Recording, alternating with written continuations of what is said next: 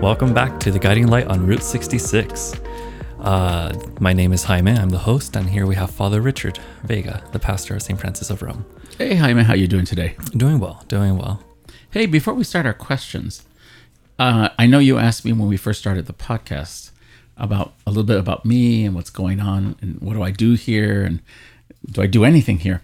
But I think some of our listeners might want to also know who you are and what do you do here at the parish. I don't believe you. I do. I've already had requests from several people, several listeners. Like more than one? More than one. So Jaime, tell us a little bit about yourself since everybody knows about me now. Well, I am the Director of Religious Education here at St. Francis of Rome, so I would be in charge of the baptism, First Communion, and confirmation programs, overseeing all three, but more directly touching with baptism and First Communion right now. What else do I do here? That's about. Do you work with the school? Oh yeah, I connect with the school. So I try to help out the school with their religious education program, connecting the school and the church a little bit more together for different events and for different parts. Oh, I need to check back with the school now that I think about it. But yeah, I connect with the school. And I used to teach at the school for a little bit before working as Director of Religious Education just last year. So who do you work with besides the teachers here at the parish? I work with the pastor sometimes. Sometimes he doesn't want to work with me. It depends. No, please and then, don't say that. Jamie, who is our youth minister and confirmation coordinator, and Father Mark Martinez, who is associate pastor, and Father Rock, who is our retired priest emeritus. What are we? Retired priest. Oh, okay. And also coordinate with the music director to plan out liturgies and make sure they are events that can fully involve the persons that attend them. Do you work with any of the deacons? Yes, I do. They are now no longer suppressed by thanks to the Second Vatican Council, and so they work within parishes, and I work with them to help. Recently, it's just been kind of giving them baptism classes training. So they're going to provide, they usually do the baptisms on the first weekend and the third weekend of the month. So before that, on the Thursdays, they take the people, the godparents and the parents take a baptism class just to kind of prepare themselves for the responsibilities and the rites of baptism. And so we are doing a new format on it because it's all on Zoom, but also we're trying to make the process uniformed so that everyone teaches the same thing all together. So I will coordinate, sending out the information, the Zoom link, and now I assisted and kind of taught the deacons what we're going to go over, how they can go over it, and how to get their attention and involvement into the parish community. So as our catechetical leader, you're trying to get us to be intentional missionary disciples? So something like that. Well, disciples is a better word. Just disciples? Just disciple is good enough. Missionary, I guess disciples are naturally missionary. Are you the catalyst that pushes this forward? I don't know what I am, but by God's grace, I'm here. I am what I am.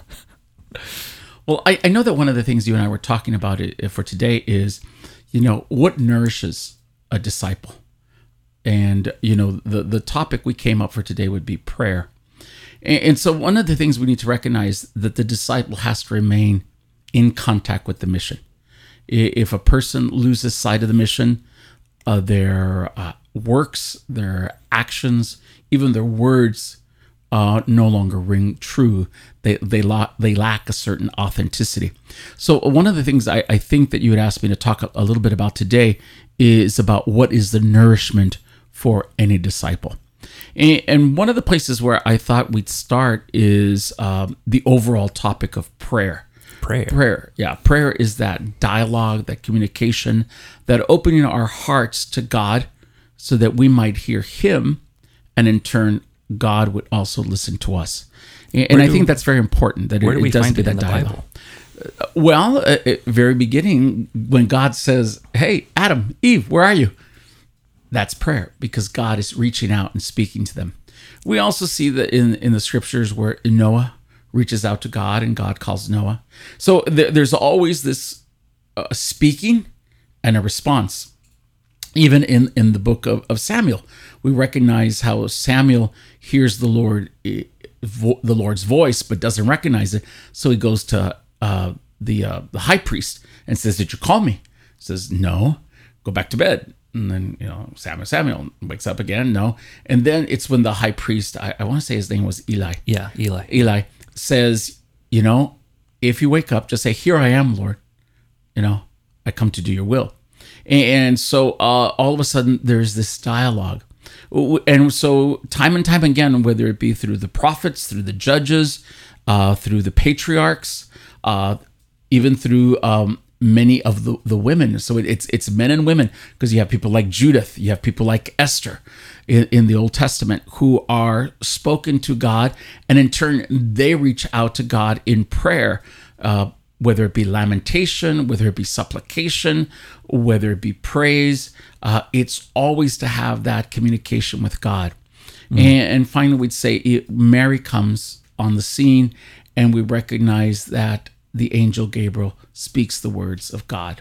And even Jesus, we hear in the scriptures where Jesus would retire, go away by himself to commune with God, to speak to the Father. So we recognize that is a key part of who we are. So prayer in our lives as disciples takes on various formats.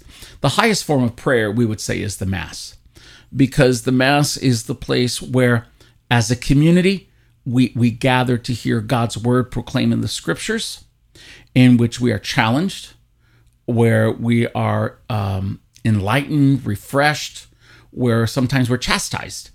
And then at the same time, we also are able to have those moments of quiet where God can speak to us in the silence. I know that sometimes as participants in the assembly, we sometimes think Father fell asleep after communion, or it's taking too long, and sometimes people start coughing. But that is where God is speaking to us. I think we're so used to what I would call intercessory prayer, where, God help me with my studies, God help me with my children, God help me with my spouse, please take care of my friends, please take care of me, can I please pass this test, can I please get a job, that we really don't ever let God speak to us. But authentic prayer is that dialogue. And so we need to be very aware of that.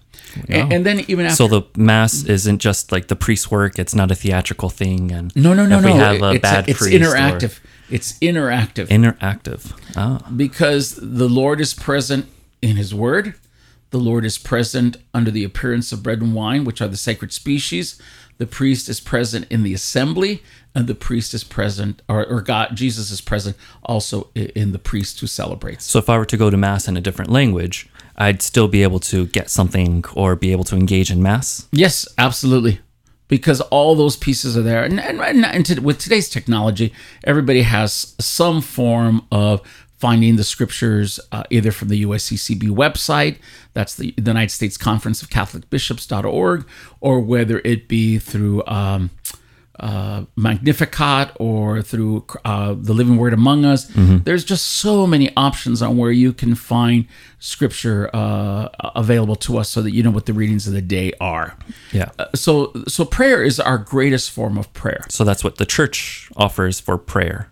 Yeah. One of the things. One of them. What else does the church offer? The church also offers us the Liturgy of the Hours. The Liturgy of the Hours a lot of times was thought to be either the priests or the religious people's prayers. So priests and nuns, monks were always seen, but that's actually the prayer of the church. And again, we find it where our Jewish ancestors would go to the temple at various times during the day.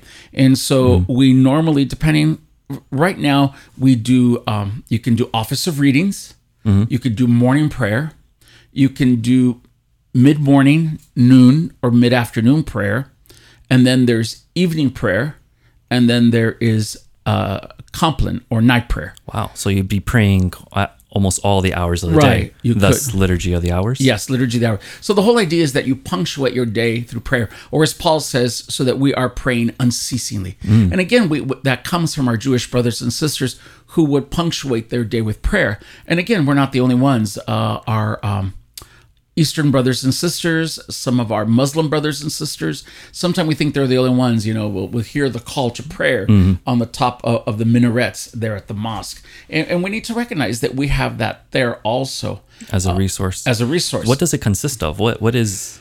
It usually has some kind of opening. Oh God, come to my assistance. Oh Lord, open my lips at the beginning of the day. Then there's Psalms.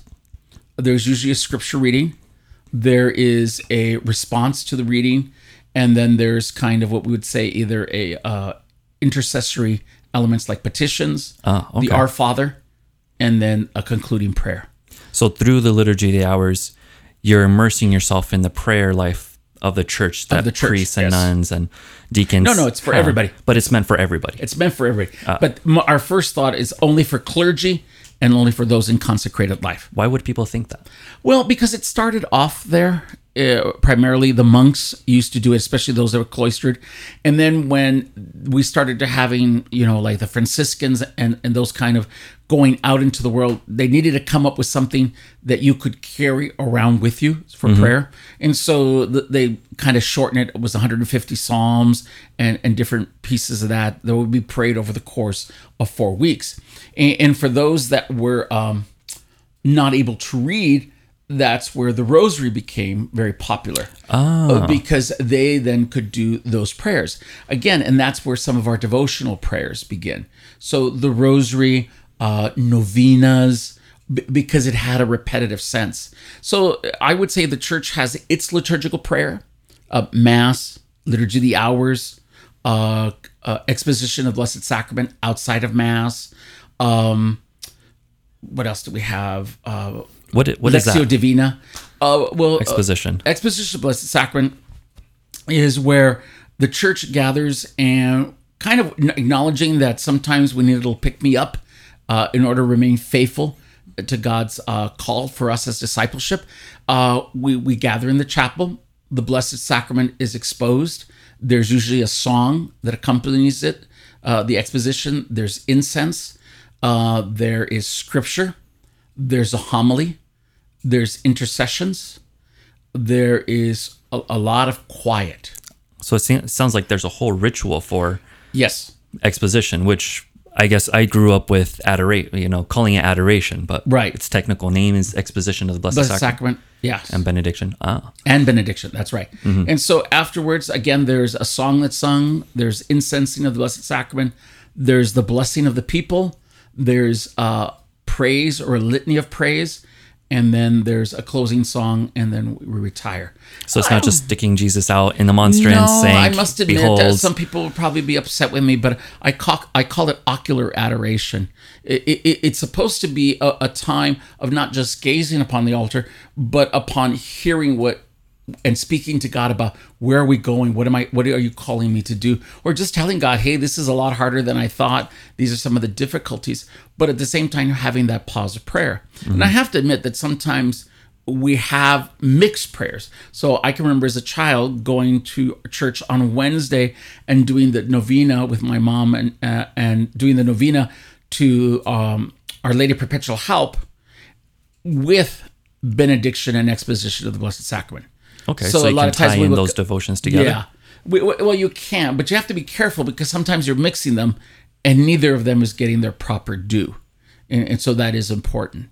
And so again, the rosary is another one where is a devotional prayer where we reflect upon the mysteries. So the joyful mysteries talk about the Annunciation and the birth of Jesus and Jesus being lost in the temple, those kind of pieces. Then we moved on to the sorrowful mysteries, which speak about, Jesus being arrested in the garden and then finally being crucified and taken down and being placed in the tomb. Then there's the glorious mysteries with the resurrection, the ascension, the coming of the Holy Spirit, the Assumption of Mary, and then crowning Mary as Queen of Heaven and Earth. So I've seen some people kind of take the rosary to Mass and they're praying the rosary as Mass is going on. Is that What's going on there? Or Well, where does that idea come from? That's a leftover for when I was a child. I know you're going to find this hard to believe, but I actually used to go to Mass when Mass was in what today is called the extraordinary form. Mass was in Latin, and the priest's back was to the altar. In fact, I served under that liturgy. After I made my first communion, I was an altar years? server in the 60s. Early 60s, but that's when the Vatican II happened as well. No, Vatican II doesn't start implementing itself and all that kind till like about 68, 69. So no, after I made my first communion, because I made my first communion at Christmas time. And so, yeah, in those days we made it at Christmas. Mm-hmm. And again, you have to remember, it wasn't an hour fast. It was till midnight. And then from midnight until you went to communion, you had to fast and abstain. Why around Christmas? That was just the time? Or? That was when our parish celebrated it. It was just that. I think in the old days, it was easier to try and celebrate around some feast or something you would remember. Mm-hmm. So for our class, when I was at my home parish, it was always around the Christmas season that we made First Communion. Okay, so these people that have rosaries and they're praying during Mass, you say that's leftover from your... Growing up, because Mass was in Latin, and so people really didn't understand the Latin Mass, and so many of them would go take their own devotional prayers.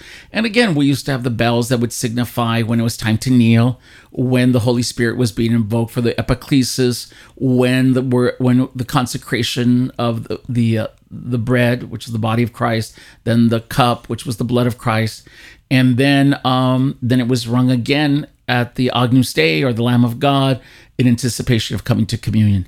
And so since you couldn't understand the words and there wasn't the idea of being clear and vocal, a lot of times I remember my grandmother and would pray the rosary or have her devotional book out. And I remember reading a lot during that time as I sat there, because for me, I was 6, 7, I was bored to tears because I didn't understand what was going on. It wasn't until I became an altar server that I figured out. But because people didn't have a grasp, you'd see people going around to the different statues in the church praying. You would go around and see people praying the rosary while Mass was going on. While Mass was going on. Okay. So there was the activity that was up in the sanctuary, and then there was the activity among the people of God. Mm-hmm. The two were not related. Oh, that sounds chaotic. It was. But once the Second Vatican Council came around and we came to this other way, we all of a sudden were asked to become active participants. We were to be conscious, active participants. And participation can also be by silence, because God is asking, God is working, and at the same time, it allows us to speak to God from the depths of our heart. One of my biggest pet peeves in going to a Mass that just gets punctuated constantly by music or by, the priest needing to speak, I guess, is the lack of silence. Yeah. Or at Congress Masses, and they're just so full of music and they're so loud, or Youth Day, and it was just blaring music, and there was no silence. I was so annoyed. Yeah, there has to be a balance of all those things. There has to be a balance of activity. There needs to be a balance of silence. There needs to be a balance of all the elements, even the ritual action. Mm-hmm. It needs to be done in a way that invites and invokes us to recognize God's presence among us. So the church offers Mass. The church offers Exposition of the Blessed Sacrament and Benediction, the Rosary, Liturgy of the Hours. What else does a Mother Church offer? We also have Lectio Divina, which is more a private, which is what they call divine reading. Okay. So sometimes people can look at the scriptures and to say, is there a phrase or a word in here that calls my attention? And why does that word catch my attention? And what does it mean to me? Why did that word reach out to me? And then to kind of say, so what's the action I'm going to take as a result of that word speaking to me? Mm-hmm. And that's the way that God is inviting me. The other thing too, along with Lectio, is just biblical reading or spiritual reading. Sometimes I know some people say, well, would you recommend one of the books of the Bible? I would sometimes recommend that people read either the Acts of the Apostles or Mark's Gospel. Mm-hmm. Because it's a good place to kind of begin reading and thinking about, what is God saying? What is God doing? How is God working how is the resurrected Lord working among the early Christian community as they grapple with faith, as they try to proclaim what it means to be a follower of Jesus? So I think those are good places. So Lectio, biblical reading. Sometimes there's spiritual reading, where you might take a book The one I remember as a child when I was in the seminary was The Diary of a Country Priest, where I read about what a priest did, during his day, and the story of a soul by Saint Therese of Lisieux. To hear her story and her journey with God. So it's taking something that somebody has written and just kind of reading it and reflecting, say, how do I fit into this, or what was God doing in Saint Teresa's life, or what was God doing in this priest's life, and then say, what is God asking of me? The other thing is contemplation. Contemplation. Where we sit in prayer. It's really from our Eastern brothers and sisters, where it's really quieting ourselves down. And I right now, for the lack of me, I cannot think. There's two phrases where you breathe in, Lord Jesus, have pity on me, a sinner. The Lord, no, I can't remember right now. Yeah, I know what you're talking about. And so it just really calms you down, and it really helps you to be open to listening. Part of our call as disciples is to listen to what is the instruction of the Master. How can we bring the Master's words if we don't know them? So for me, a biblical reading is important, as well as spiritual reading, and just that calming, quiet presence. I know that before we started, you asked me if I, as a priest, have a particular prayer life. What is it that priests pray? Well, every day I try to pray the Liturgy of the Hours. Okay. In our house at the rectory, we try to gather for morning prayer, and then everybody the rest of the day is kind of spent individually. During the summer, we try to get together for night prayer. And that lasted a while, especially during the pandemic, when the schedule was stay in the house and be safe for home. So we try to do some of those things. We would try to do night prayer together. But, our schedules are so very different. And so we each have to find our moment to try to do the office of readings, or to try and do either a morning, midday, or mid-afternoon prayer. Are priests like deacons or and religious life, are they mandated to pray the prayer Liturgy of the Hours? Yes, we are asked at the time of our ordination to commit ourselves to that style of prayer, to praying the Liturgy of the Hours. Why?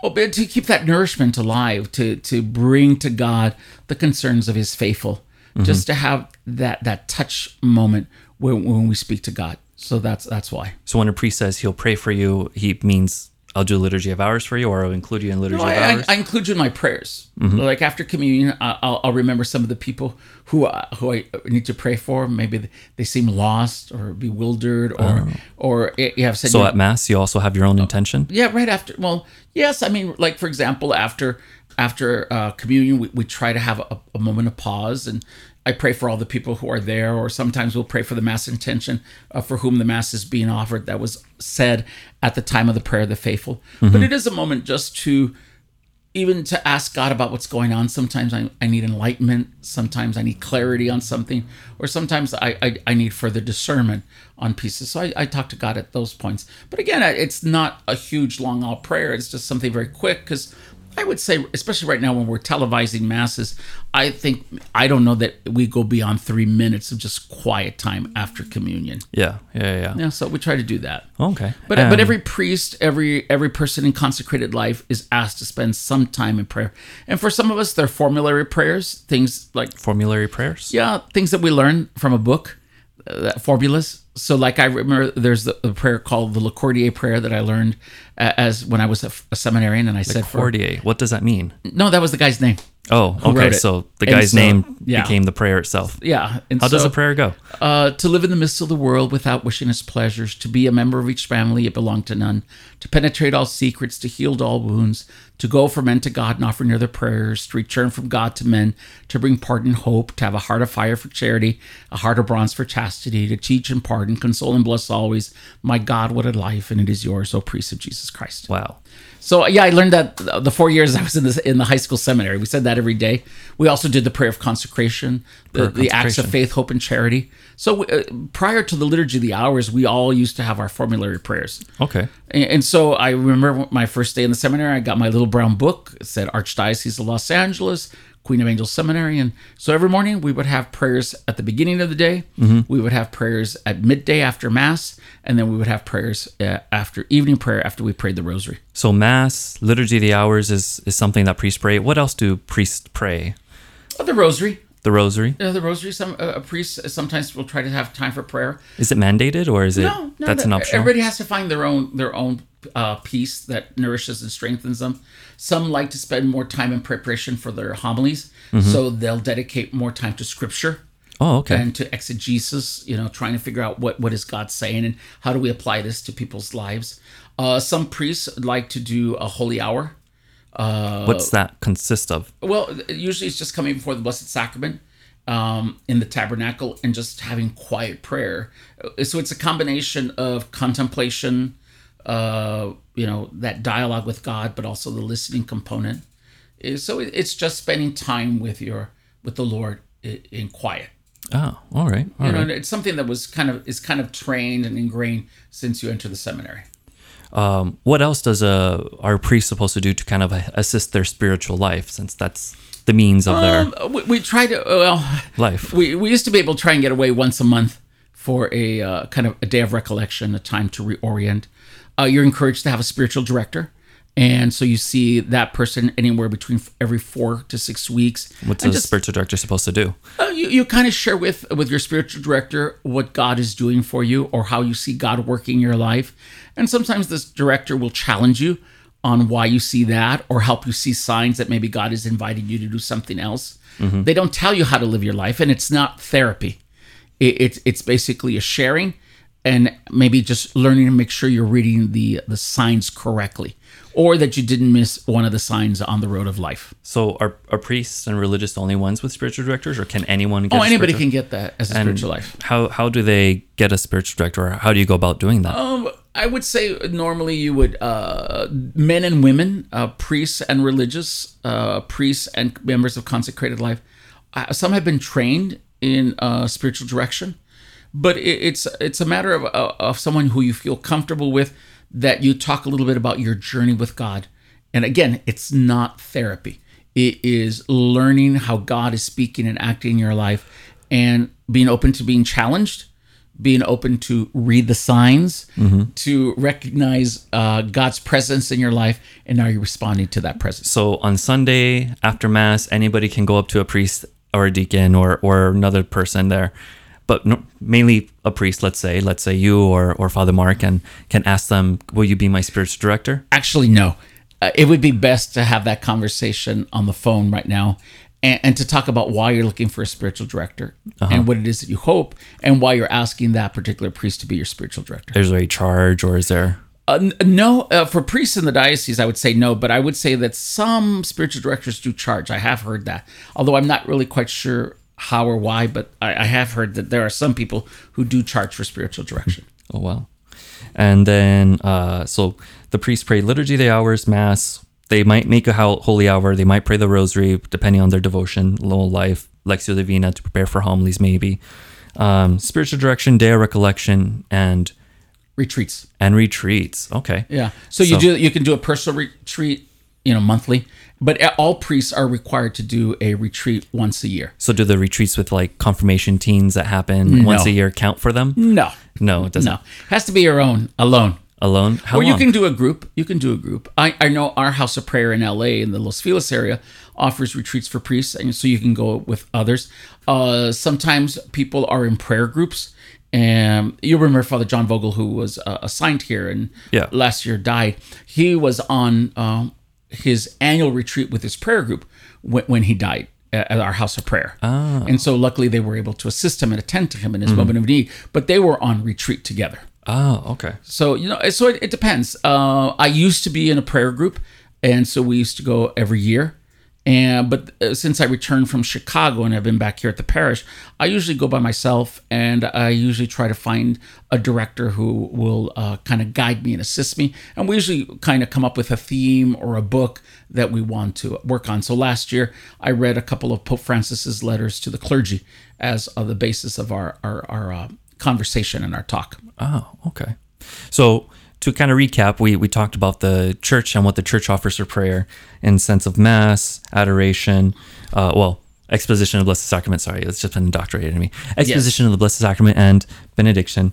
The Rosary, Liturgy of the Hours, and these are all reading. Spiritual reading, and these are things that the priests also participate in as well. So there's no like higher prayer or no. Well, the Mass is we would say is our highest form of prayer, but prayer is that just constant communication with God, nice. And it's for the laity as well as for the clergy. And what does St. Francis of Rome offer for prayer itself, or if somebody wanted to find a prayer group or a Bible study, or right now where everyone's trying to figure out how to do these Zoom meetings and invite people in and stuff like that. So for example, we do have the Legion that prays the Rosary. Like in the past, we used to have Rosary after Mass there in the church. We used to have First Friday devotions. Every First Friday, the Blessed Sacrament's exposed. People could come in for quiet prayer. I think one of the tensions is that some groups want to come in and do private prayer, and there's other people that want to come in with a group and do kind of a collective prayer, whether it be the Rosary, whether it be Divine Mercy prayer, the Chaplet of Divine Mercy. Yeah. And so that's always a tension, especially when you have First Friday devotions. So Father Rock does run a Bible study. Although I think temporarily it's been canceled because not everybody has capability to Zoom. Yeah. There's the Acts community, both for men and women. We used to have a group, both English and Spanish, for the Legion of Mary. Yeah. And I'm trying to think right now, since everything's paused, it's like, what the heck?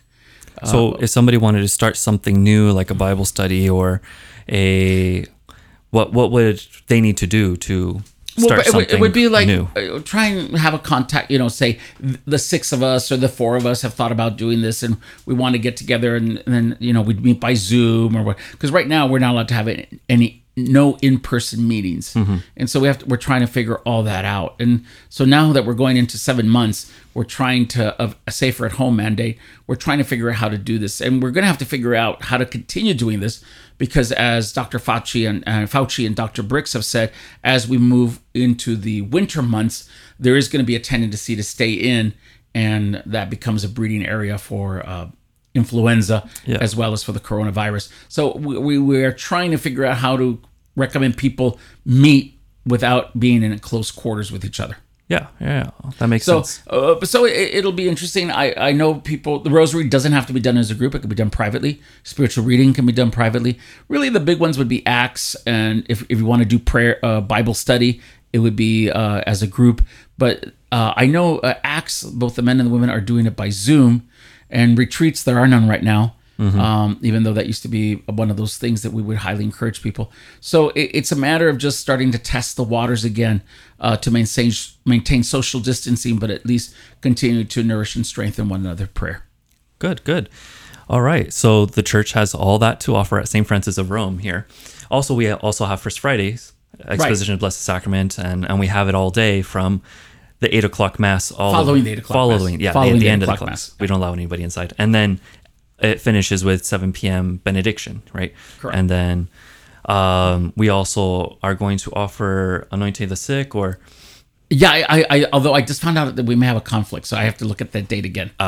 So okay. I was just reviewing the calendar today because I was looking at all those things and I got caught by a surprise. So I need to kind of re-examine that. But we'll be announcing that shortly. All right.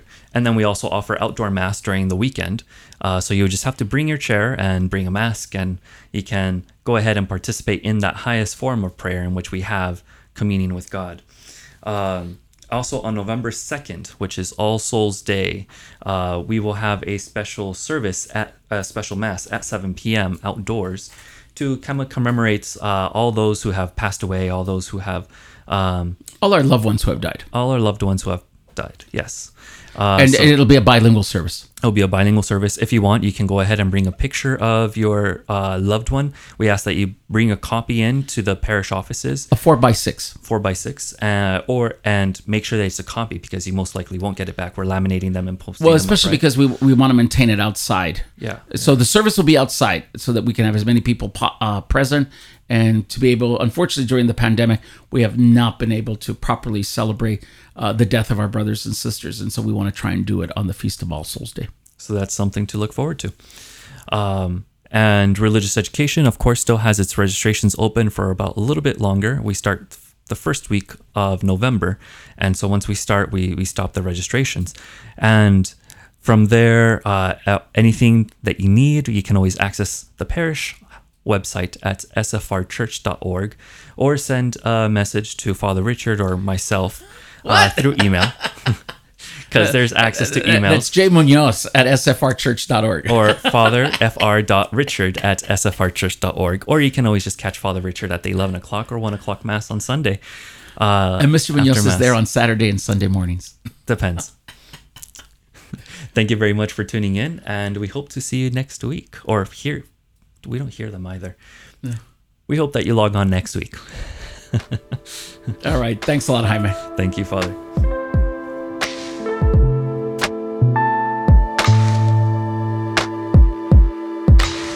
This episode of The Guiding Light on Route 66 was recorded in Azusa, California and produced by SFR Media Productions. Music for the intro and outro was used with permission from Epidemic Sound. For music like this and more, please visit epidemicsound.com. For more information about this podcast, please visit www.sfrchurch.org.